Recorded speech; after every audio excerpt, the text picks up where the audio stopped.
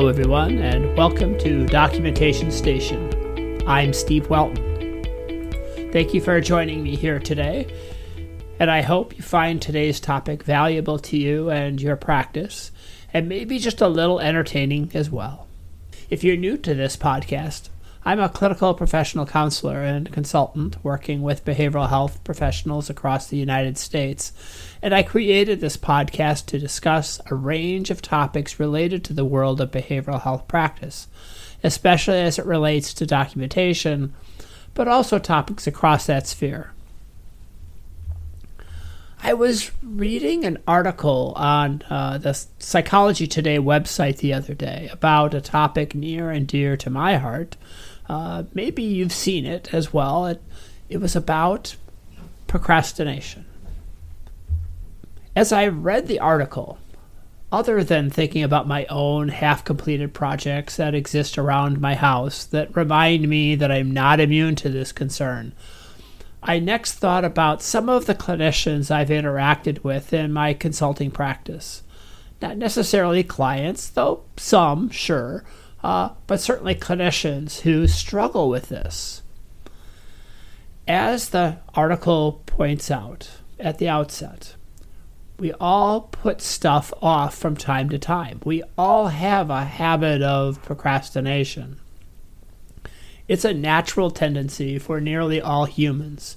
In fact, in another article on the topic, published in 2007, looking at the question from a sociological perspective, the author, Steele, found that there was no significant correlation between multicultural differences and procrastination. In other words, procrastination is a relatively stable personality trait across cultures. In its simplest form, procrastination is a mechanism we use to avoid doing something we believe we will not enjoy. Well, there's a lot to unpack with just that. And certainly not enjoy can mean all sorts of things. But I think it's a great place to start a conversation about the topic. So, why do I want to talk about this today? In my consulting practice, I end up talking to a lot of clinicians about the same topic.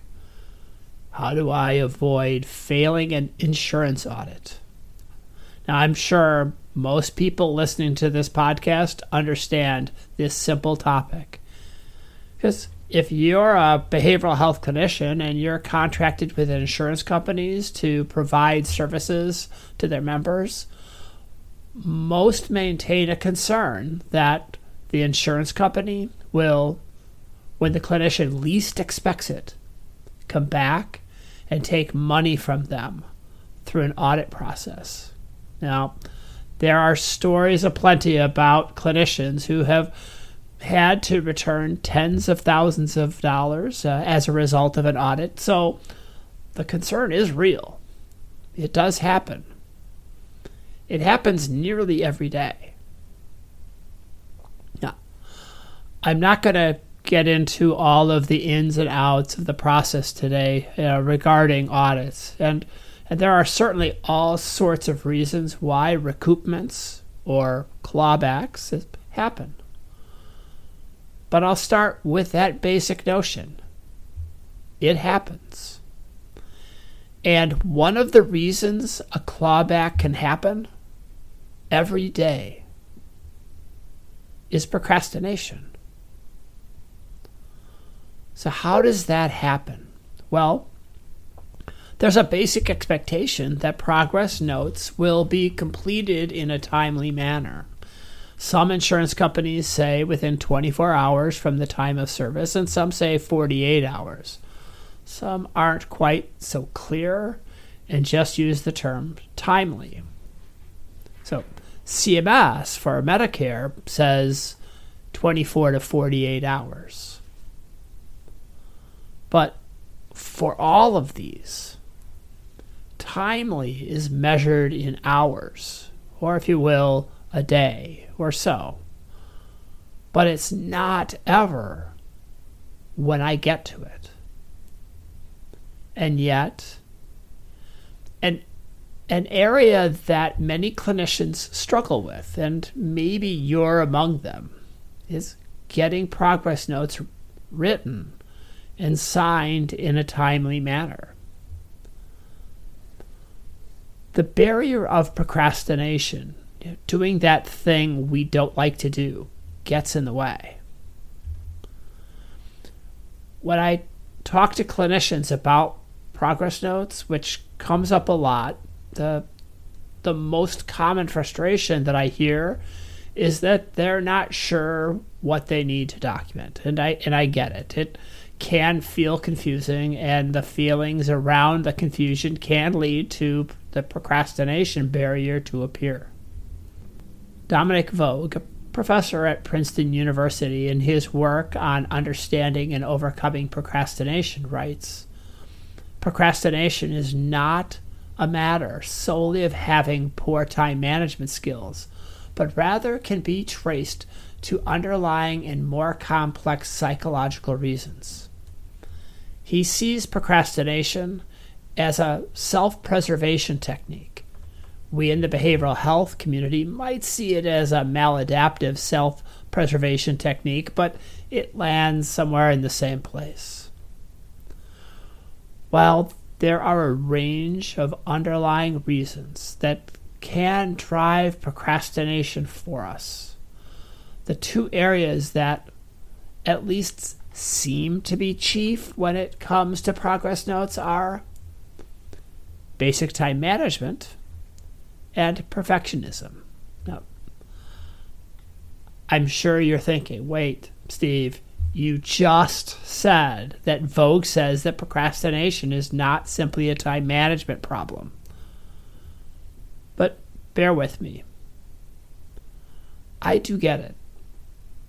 Though I hear the argument all the time that the one reason why notes don't get done on time is because of the small amount of time many clinicians have between sessions. So, time is a barrier.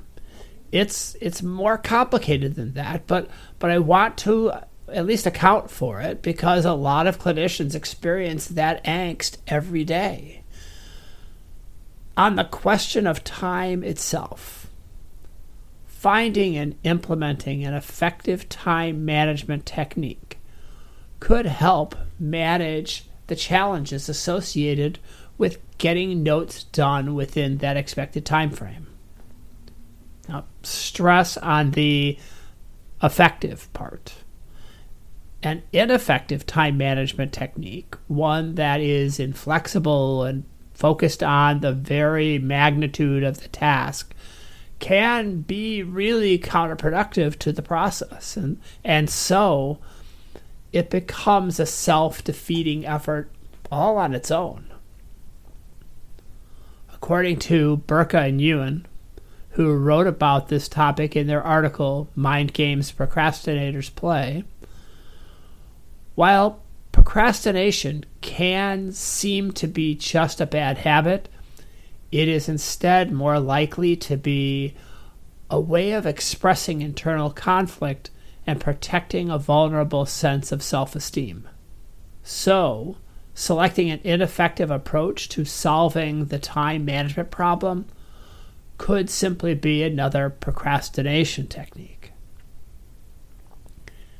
And while some clinicians do simply press too much work into too little time, with no space in between sessions to complete their documentation, many, if not most, clinicians who struggle getting progress notes completed timely, even in the small window scenario, admit to struggling in large measure because they're not quite sure what to write.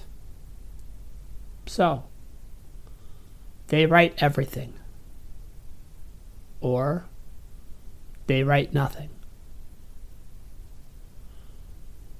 The clinician of perfectionism with the struggle of doubt can very easily create a freeze frame effect which leads on to the painful bout of what would get defined as procrastination, though feels more like paralyzation. If the timepiece was washed away and we were left with the simple requirement of writing a progress note in a few minutes, and we knew what everyone wanted, that would be magic. It would remove the stresses related to the process for most. But if you're left with an expectation that any progress note you know how to write takes a half an hour to complete, well, then time management is not your challenge. Setting the expectations of the note is the challenge. Now, I'm not saying anything that most people have not thought about related to this topic, and there have been a wide range of solutions, forms and techniques for addressing this issue out in the marketplace. Some are better, or at least more aligned with the community standards and the expectations of insurance companies, and others are, well, let's just say less better. My goal today at this point is not to snipe at the range of solutions out there today for you to choose from. I'll take that up on another podcast. I really want to stay on task and talk about the theme, procrastination, because the reality is when the Centers for Medicare and Medicaid Services does comprehensive error rate testing reviews across all types of service delivery, including but not limited to behavioral health, notes completed late is consistently identified as a key issue.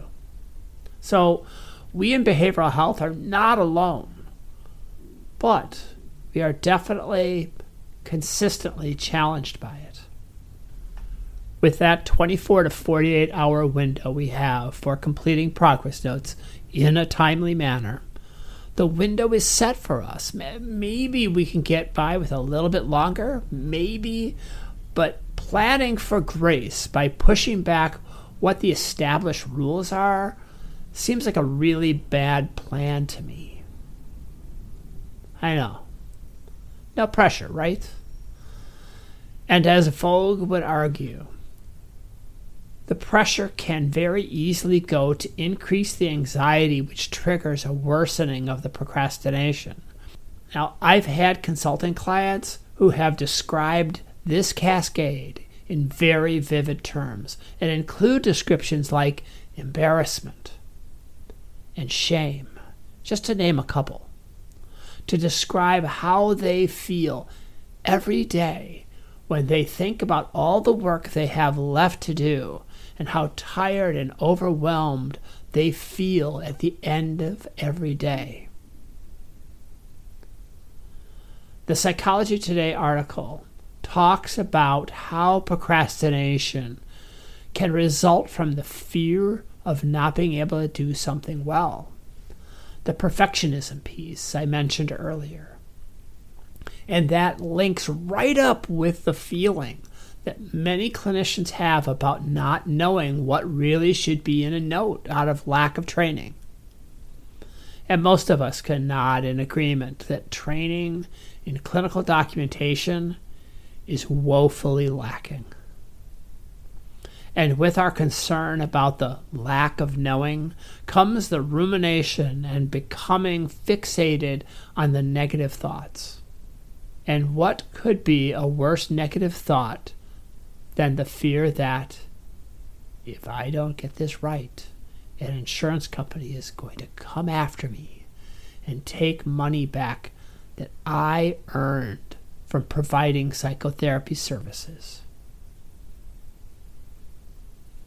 Without a sense that we know how to do something, we end up frozen with our lack of self-confidence or anger in the unfairness of the process.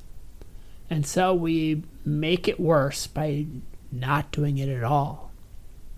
And there are those clinicians who in the midst of their fear find themselves paralyzed and not writing notes at all, and hoping they will not be discovered.